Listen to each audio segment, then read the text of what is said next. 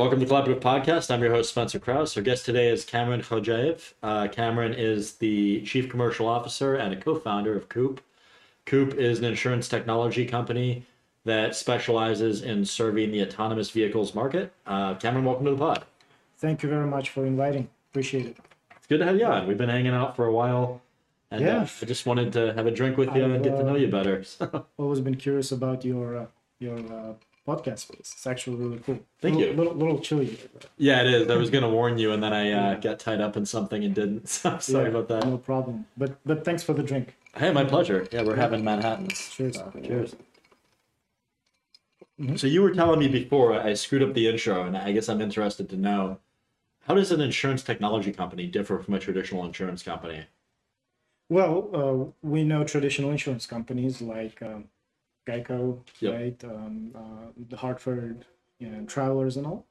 Those are great big insurance companies that's been in the market for a while. They write traditional insurance policy. However, we are a technology company first.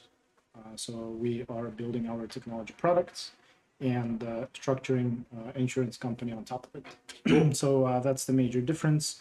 And our goal is to understand and analyze autonomous vehicle risks, which are the new risks that are unfamiliar to a wider insurance audience. As somebody who's tried to purchase insurance for a robotics company, being SKA, it's a real pain in the ass. So I believe you. Yeah. yeah, well, what I found when I was shopping with First National in particular, and I think we put out a few other quotes, but Progressive, I think, as well, we tried early on, and they weren't a good fit either. Right. But nobody really wanted to take the time to try to understand this industry, and so it was a tremendous pain. And I think I finally found an insurance agent that specialized a little bit in robotics, not to the extent that Coop does, but more than the other people I could find. And his words to me were, I think if you had ever had to file a claim with Progressive, you would have sued your insurance agent. Right, that might be the case. But what we do is our goal is to be what they call insurance market. Okay. Which means that there's also a form of a company called MGA, Managing General Agent, whereas Coop has the capability and flexibility to underwrite policies based on our technology product and the data analysis that we have and underwriting models that we're building. That's different than an agency, right? So the agency works is more of a client-facing function, and they service the clients and their needs to procure the most competitive insurance on their behalf. Now, potentially, we have some aspirations to build that MGA for wider robotics companies as well. And that is going to be interesting because there will be an opportunity to put a special language around the use case of the robotics, which will kind of alleviate the pain point where you get misclassified maybe from an insurance perspective and potentially get involved in this lawsuit process and being able to get covered or not covered. So, yeah. Yeah, that's really cool. I'm definitely excited to learn more kind of as the platform develops and maybe hopefully try it out at some point. That seems like a lot of fun. Yeah, super excited about that. And hopefully we can do it in the nearest future. Yeah. Cool. So what made you decide you wanted to go down this road? I mean, I don't know. It's just like kind of a non-traditional path. How'd you get there? Well, let me take a step back. So Sure. How am I in Pittsburgh, right? So I applied to different colleges when I was back in my country, Uzbekistan, from the capital, Tashkent. Nice. So I applied to different colleges and I looked at University of Pittsburgh and then I Googled pictures. I liked it. I applied.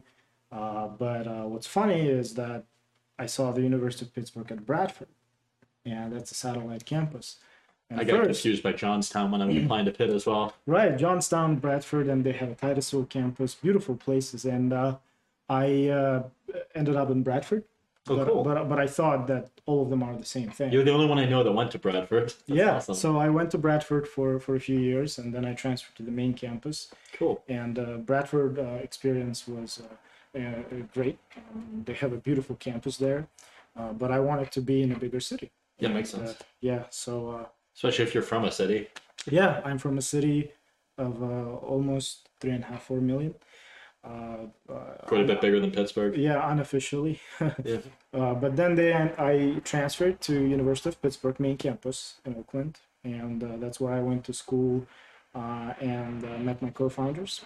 Yeah. I think it's bigger than Pittsburgh. I don't know the population figures. Right. And I liked Pittsburgh a lot. So meeting my co-founders and then us taking different paths, I ended up working for the VC fund and then the telematics portfolio company of it. And I did mostly business development. So my background is non-technical. Cool. And I got introduced to the world of insurance technology, safety, in the trucking space. That's awesome. Yeah. As a technical guy, I always kind of envied the business development guys if they were cooler. I don't know about that. I don't think that's true anymore. I think it used to be true. I don't know that it is anymore either. But when I was coming up, it was true. Right. Yeah. So it's an interesting story. So I started working selling safety and fuel efficiency technology product into the trucking space. Oh, cool. And it was really tough sales. What was the product, if I can ask? So it pretty much it's a mobile application that has the routing function, but at the same time it can track your driving behavior and also notify you what risky roads you're approaching. Oh, cool. So there's an aggregation of public road data from FMCSA, right? I don't know that organization, but... Right, and they pretty much aggregate all the crash data, so they pinpoint which area of the highway is. Oh, and if there's a bunch of crashes, you can deduce it's dangerous. Yeah, the historical crashes, they just aggregate it and they can tell which areas are riskier, and that app speaks to the driver that he or she approaching a risky area. Yeah. But selling into the trucking industry is incredibly difficult and competitive. Trucking companies, they are so focused on delivering goods, servicing their customers, and there were big players in the space, and the company I worked with was smaller. Nevertheless, I got great experience. Nice. Yeah, so I got immersed into the insurance space, which is really important, and I found it fun. Yeah, awesome. And it's important to be like that, right? Because I mean, you spend most of your waking hours at work. If you're not enjoying it, it kind of means your life maybe isn't the best. Well, I was enjoying it, but then I also lived in Pittsburgh, so I saw all these developments happening in autonomous vehicle space, autonomous trucking, robotaxi, and everything. And then I realized, wait a second, right?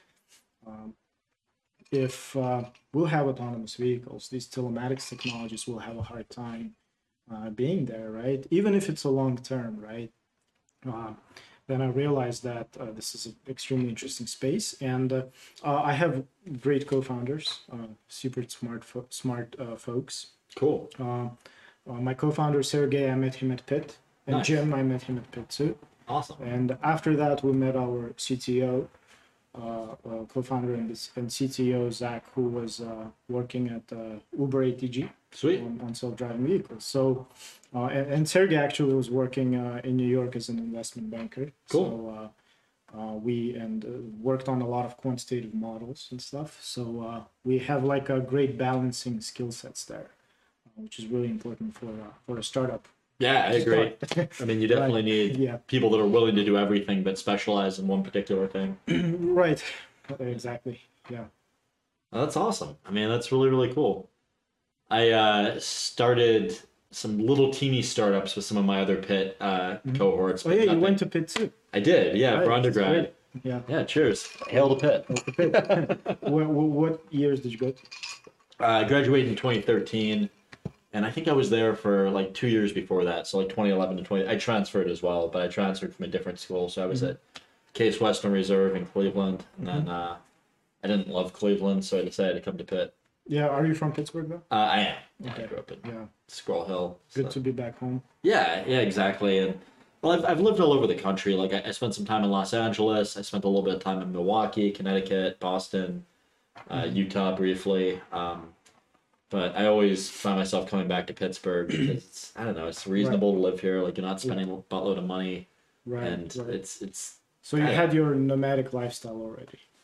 well, and I think I'll keep moving around. So, I'm sure there'll be a point in my life where like I try another city that I haven't been in. I still haven't lived outside the U.S., which I want to do. So I would like to like get a job in, I don't know, Europe or Asia. Yeah, try you should that go out for a to little Japan. bit. I've heard Yeah. great things. Yeah, you should go to Japan definitely. Yeah. But I think my boss at FormLogic wants to retire there. He was saying like Tokyo is his favorite city. So super. Never been. I haven't either. I would like to go. It's on my list. Yeah, super. Me too. Actually, I would love to visit that country. Yeah. But for me, it's always been a dream to come to US. That's awesome. And go to school here.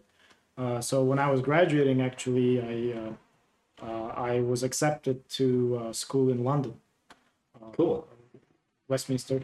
That's a really good And, school. Yeah, and I was almost that close to actually going there, but It's a great city. I love London. yeah, me too. I love it.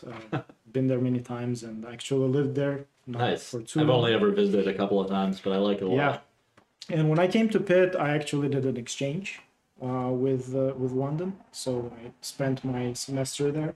Nice. It was a great time, great experience. But overall, I liked I always wanted to live in a bigger country Yeah. where I could travel from state to state, have road trips, and that kind of seemed. Do you do that a seemed decent amount? Sometimes. That's awesome. Yeah. What's the last road trip you did?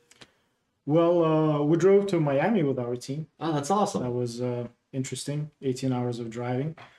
Even though I love those long hauls, to be Yeah. honest. And what was not fun is the fact that I had my second COVID vaccine done right before. So I was on the back in the back seat. I think I was texting or I called you around then because you were telling me about that. Yeah, I was Yeah. feeling pretty sick. So Somebody else was nice enough to drive at least. Yeah, my co-founders they switched and drove, but it was a That's great awesome. trip to Miami, and we spent some time in Miami doing work there, and it was before we raised funds, and it was a great experience. That's really cool. Yeah. I did Austin, Texas last year just for vacation. But I went Nashville on the way out, and then I did, I want to say, Atlanta on the way back in New Orleans. And then my longest one I ever did was I did Pittsburgh to Los Angeles in 3 days. Wow, So that's like 4,000 miles. Did you stop? Ever? I did. So I didn't. It was after I graduated undergrad. I worked an internship for SpaceX before I went to grad school, and they gave us like it was like an intern budget, so it was like $99 a night for hotels, and I didn't stay in a single hotel because I had a lot of friends Right. throughout my life. So I stayed with an ex-girlfriend in Cleveland, then I Yeah. stayed with my uncle in Chicago, then I stayed with my buddy David in Nebraska and Omaha. And then Right. through all the flat states, me and my friend drove in shifts. I had a buddy who's a flight attendant who flew in for free to Chicago to meet me. Him and I drove in shifts through all the flat states. And then I mean, there are some good states, but just, didn't know anyone there to stay with. And I was poor. And so that's what I Right. did. How was internship at SpaceX though? It was arduous. It was a lot of long hours, but it was fun. I mean, I got to, you know how like when you're a kid and you Yeah. go to the science museum and you're inspired. I Right. mean, I don't think a science museum will ever do it for me again after working in a place like that. And honestly, some of the things, I mean, I'm sure you've been around in your professional career, and I've been around. You're in a museum, and it's the old shit, and we get to work around the new shit, and we're fortunate in that way. And so, like, I mean, I don't think you can go back from that. I mean, when you sit and, like this would have been in 2013, and I got to sit in a prototype for the manned Dragon before it was announced to the public that we had a manned, capsule. And so that was really cool just to be, able to not only know about, but inhabit that sort of thing. And then, yeah, I mean, you're in a literal rocket factory. I mean, and I was in there pretty early on. And so Did you meet Elon? I was in the same room as him twice, but it wasn't like a one-on-one thing. It was more like a Okay. Q&A where he was addressing the company. That's very cool. Yeah, Very yeah. impressive. It was neat. I mean, and you know, the hours were long. I mean, my first Friday there was a 19-hour day. So it was pretty insane, but it was an interesting work culture. I mean, I used to work in food service, as I was a busboy and a line cook, and I used to think I wanted to be a chef, and so I made friends with the kitchen staff there, and as I do in a lot of places where I go now, and friends at the Culinary Institute of America and all over, and the guy I was talking to when you came in as a chef, and so. Um, yeah, I would talk to those guys, and they were all poached from the Playboy Mansion.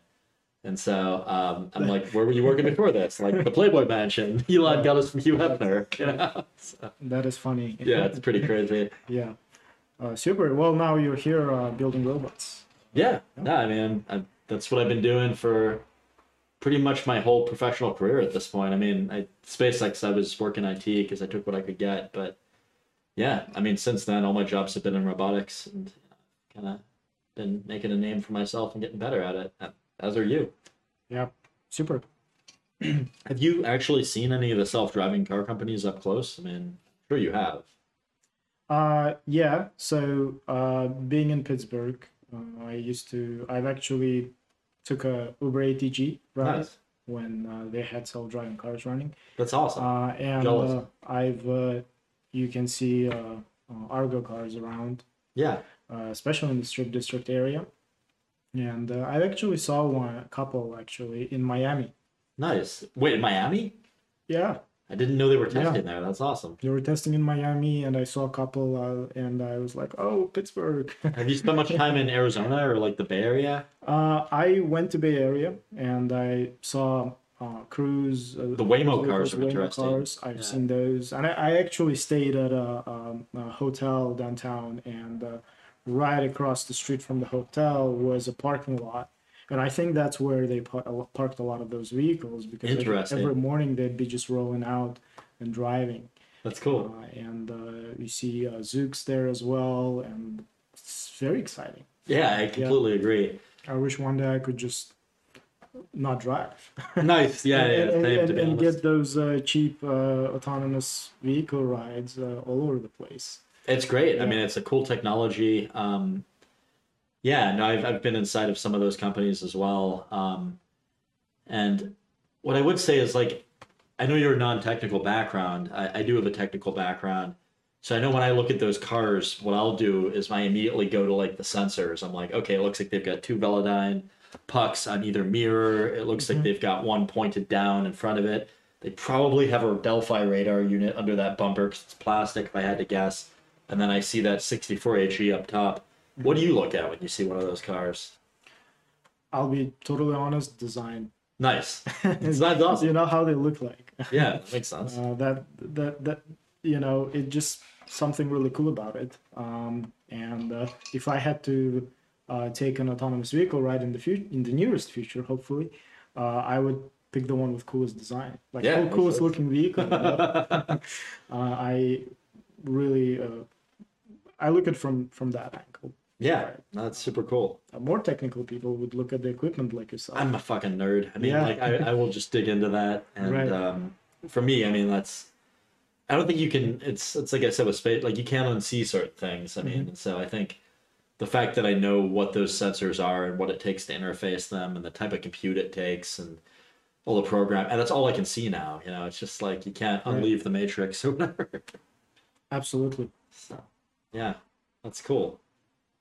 But yeah, I would say design is great too. In my work, I always try to get a design perspective involved because, I mean, I don't know, I feel better about work that I'm proud to show my friends. And if it's badly designed, I'm not proud to show it to my friends. I bet. Yeah. Yeah. Cool. And we're very excited to be in this space, and we believe in the exponential growth, and we focus on primary on-road use cases, whether it's autonomous truck, performing long haul or short haul or interstate rides, right? Robotaxis, That's awesome. and deliveries as well.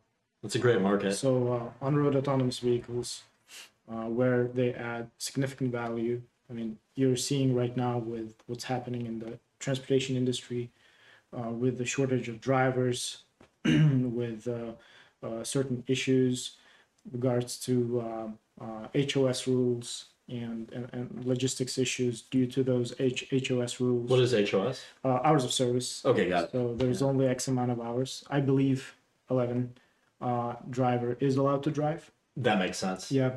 And if there is a team driving, which is a two-person team, right? One in the sleeper area, One in the sleeper, yeah. Or in Locomotion's case, one in one car and one in another car. Right. If it's a team driving, they can perform really long trips, but still it's a difficult job.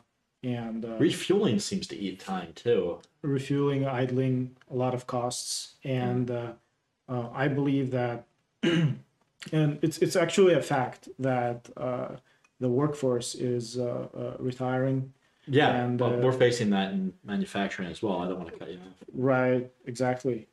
In that space too. That's why automation is making big growth in that industry as well. And with the retiring workforce and with less and less younger people joining that workforce, autonomy is a remedy to this industry. Yeah, I completely agree. I mean, it's cool to see the analogy there.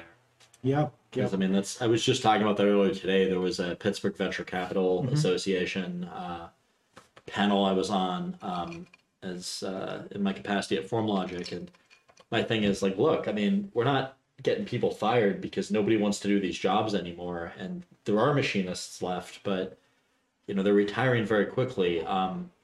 We're trying to make this job more interesting to young people by getting you only the really, really fun parts and then letting you run way more machine tools at once, so your capacity is greatly increased as an individual. And I think that, I mean, some of the autonomous programs are similar.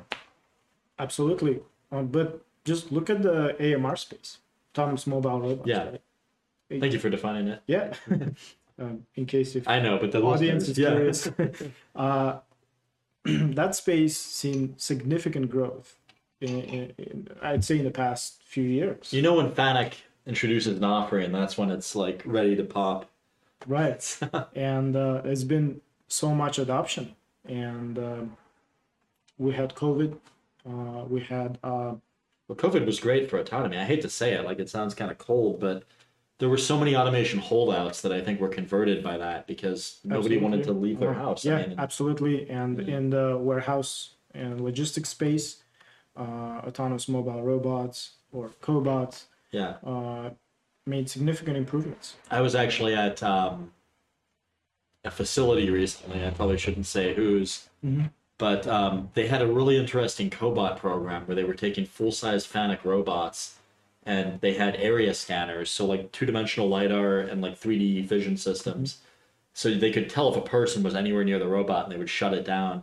And it passed safety audit, and it was a cool system. I mean, I saw people working alongside these things. Right. And I mean, it was great because it was practical, and you could build way bigger and better stuff than you could with a traditional like universal robot or something like that. Yeah, and interesting story. I was actually in Memphis last year, and I went to Autonomous Mobile Robot Conference. Now, cool. This is a public information, and they took us to the... We sponsored their virtual event. Oh, you did? Yeah. Yeah, super. At SKA, not at FormLogic. Okay. So they took us... being a double employee. Yeah. So they took us to FedEx facility. Oh, those facilities are great. Yeah. Have you seen those? I have. Yeah. So I was really impressed because... I was too. They have a totally separate area for the lab, and you can actually see these robots functioning and working. Also, I mean, the use of conveyors in those facilities is incredible. Exactly. I haven't seen those, but I've seen the lab space where they had all these robots on the display performing certain tasks. Yeah. And they also had security drones. That's it, because I've only ever seen the production space for that. Right. So that's interesting. Yeah, and they had a security drone that performed overall flight. Or like a Nightscope bowling pin or something different? Something, no, it was a drone. Okay, cool. Maybe that one is a drone as well. It is not, it's a ground-based. It's like a 600-pound thing that looks like a bowling pin. Yeah, I've seen those actually, yeah. But, actually, I got in trouble for trolling the Nightscope investor emails a while ago. I sent a picture of the one that fell into a water feature at a mall, and the CEO emailed me back and was super upset. He did not find it amusing at all. Oh, I believe that. Yeah. So yeah, I've seen. We checked out those drones flying around the area, and they had spot robots. Oh, cool. From Boston Dynamics, and a lot of third parties actually buy these robots, and they equip them with different security features. The spots? Yeah. Like So like what? Like a gun? not a gun yet. That reminds me of Black Mirror. Oh, there was the metal head. Yeah, those little metal heads. That was kind of creepy. Actually, one of SK's clients has a similar product, and they were really upset by that episode. Right. Yeah. And so they take those spot robots, and they actually put different equipment on it, such as cameras, some sensors, and they just roam the warehouses to check. Have you seen the Spot Cam yet? No. So what that is, it's really cool. It's from Carnegie Robotics here in Pittsburgh, and it's a $30,000 unit that sits on top of it. It's got a 360 cam, and then it's got a pan tilt unit with a zoom on it. So it's for reading gauges in a warehouse. So you can roam around the warehouse to spot, doing your thing. And then, you see like a boiler and you want to read the gauge on it, and you just click on it with the 360 cam. The pan tilt cam goes over, zooms in, and you can like 125 PSI. Great, nominal. Next gauge, you can program those locations and just do a walkthrough. So it's really cool for kind of the stopgap. Right. That's actually a great example of how many use cases of robotics are there. You can build robotics for one thing, performing certain task and improving operating efficiency, but then there will be entrants into the industry who build things on top of it. Yeah, right? Yeah, for sure. And that's a great parallel to autonomy as well. When we'll have autonomous vehicles on the road, there'll be a lot of services and technology companies that are built on top of it, including insurance, which Awesome. Because that's a really critical part if you want to deploy autonomous vehicles on the road, and if you want your clients, fleets, trucking companies who are adopting these technologies to be able to insure themselves. So that's a critical part too. Yeah, required by law. Like you said before, like Travelers doesn't know how to do that. I mean, well, insurance companies they've done some great job understanding this, and sorry, they didn't know how to do it last time I checked. Maybe they figured it out in the meantime. No, because it's a technical problem. Insurance companies are big financial institutions. They're not technologists, and they're not in technology business. Frankly, it's not their niche, right, per se. So the best way for them is to partner with Coop, someone like us, and enter the industry that way. That's interesting. So you would work with an insurance agent and act sort of as like a right. Almost like a bullshit detector, but not quite. So there's a difference between an agent and a carrier. Yeah. So agent again is the one who Thank you for educating me. Right. I realize I'm stupid when it comes to this stuff. Oh no, don't worry about it. Insurance carrier is the one that takes the risk, right? And the MGA model, how it works is that if an insurance company sees a pricing mechanism and a model that is focused in a certain industry, and it's something that insurance company itself requires longer time and effort or maybe certain know-how to develop, and they just don't have it, they can partner with someone who does, right? There are numerous MGAs across the country in the insurtech space, small business MGAs, real estate insurance MGAs, just a few to name, right? Yeah. And they come in with their, we'll call it capacity, which means the capital, and give you the pen to underwrite on their behalf. Yeah. Capacity can be X amount of money. And you bring subject matter expertise, basically? You actually sell their policy. So you sell the insurance policy, right? Okay. You distribute insurance policy to the market, and the company behind you, for the sake of example, let's say there are 3 insurance companies who spread that risk, will be able to pay the claims in the event of claims happening. right? Yeah. And the goal there, together with insurance company, in partnerships with insurance company, get to the point where they call it a loss ratio, is below 100, which means you're actually paying out less claims versus collect premiums, right? Yeah, your goal is to collect premiums. Otherwise, you'd go out of business. Exactly. Yeah. So that's fundamentals of a MGA model and how insurance works. It's make sure that your loss ratio is below 100. And to give you a great example, the trucking industry experienced loss ratios overall over 100. Oh, geez. So they've been losing 5 to 10 cents on the dollar That's brutal. For a long time. There are many reasons for that, such as nuclear verdicts. What's a nuclear verdict?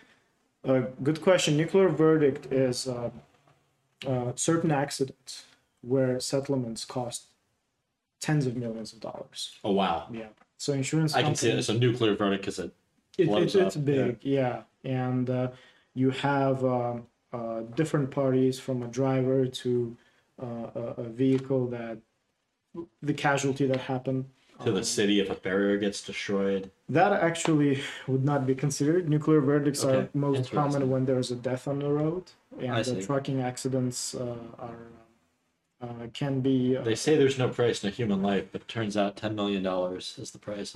Yeah, that's pretty bad. So trucking accidents, unfortunately, can be very dangerous from a casualty perspective. Sure. Can cause certain casualties that cost significant amount of money, but most importantly, human lives, right? And that's why we believe, and the industry believes, that autonomous trucks will be a remedy to this issue as well. Yeah, sounds like it. And we can avoid a lot of accidents that happen due to driver falling asleep. Yeah, I actually had Chetan from Locomotion in here a few episodes ago. So yeah, so you can directly check that video back. Well, and Tekken's coming in in a few as well. Their CTO. So, super. Yeah, I like those guys a lot. No, and I agree. I mean, from everything I've seen and learned and heard, I mean, I don't know. I can kind of see both sides. Like, I've talked to bulls and bears on self-driving, and I mean, humans are pretty good drivers, but I feel like robots are also pretty good drivers. Well, if we take trucking example specifically, truck drivers contribute a lot to the U.S. economy. They are the backbone of the economy, right? Fourth largest industry, millions of people employed. But unfortunately, there's also a lot of cases of crazy accidents, like I mentioned, right? It sounds like a lot of that's the result of people exceeding that hours awake or hours on the road. Yes, and the industry consists of huge amount of small businesses. Over 90%, I mean, almost 95%, right? Don't quote me on that. Sure. Send all hate mail to podcast to SK. Yeah, are small businesses, right? And a lot of small businesses were not happy about the HOS rules because now they have to make less money because every hour counts. And there's been many instances where companies actually drive more hours than they're supposed to. Yeah. And the driver gets tired, right? Yeah. Falls asleep, and that causes an accident. Yeah, it makes sense. And when you're driving something that is as massive as a truck, that accident is very bad. Yeah. There's been a lot of cases like that. And also a lot of companies go out of business because of it. Because you have to, then the audit comes in, they start checking that, they start opening your logbooks where they log those hours. Oh, brutal. And it's a crime right now it is a crime to drive over HOS rules. I'm sure they're doing it routinely to be able to hit better quotas for. Absolutely. And I believe that autonomous trucks will be a great support, especially for those long trips on a highway, like Yeah. you mentioned when you guys drove the flat states, right? Yeah. Those flat states could be driven autonomously, right? Yeah. Well, and also, or in shifts like the locomotion Or in model, shifts, exactly. which is what we did. Or if you take Texas, Yeah. the speed limits there, I think everyone drives faster in Texas. Yeah. Overall.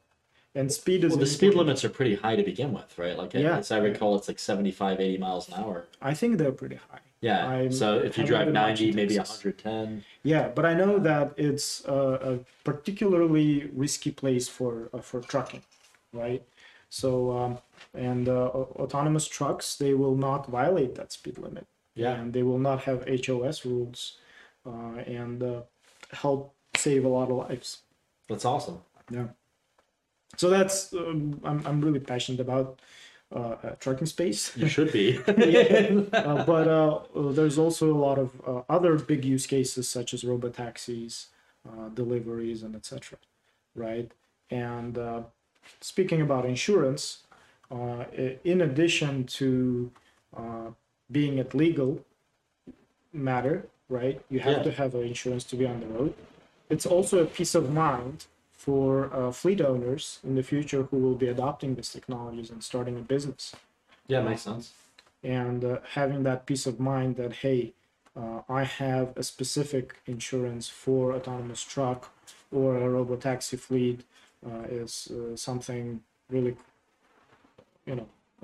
crucial. Yeah, and I mean, like I said before, even for, a robotics contract engineering company, it's not easy to find insurance. I mean, I assume it's similar for self-driving companies.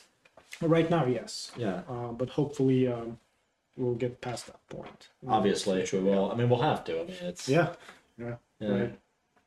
I'm sure there were insurance companies that were insuring horses with your thingy behind to carry people. Yep. But not, and then cars came out. They're like, "What the hell is this newfangled bullshit? what I'm gonna insure this piece of shit." Like, yeah, do that? And back then we had fire insurance companies, and cargo insurance companies, and actually, all of them. I heard, and maybe this isn't the most politically correct, but my insurance agent told me that insurance started with the slave trade. That was like the first good that was ever insured. I don't think that's true. Okay, I want to hear why I'm wrong. I don't think that's true. And insurance market in general started in London. Okay. So like Lloyd's of London? Lloyd's of London, yeah. Right? And it started in a coffee shop. Wait, actually? Yes. So okay, I want to hear your perspective on this. Right. It started in a coffee shop where the ship owners would meet to drink coffee.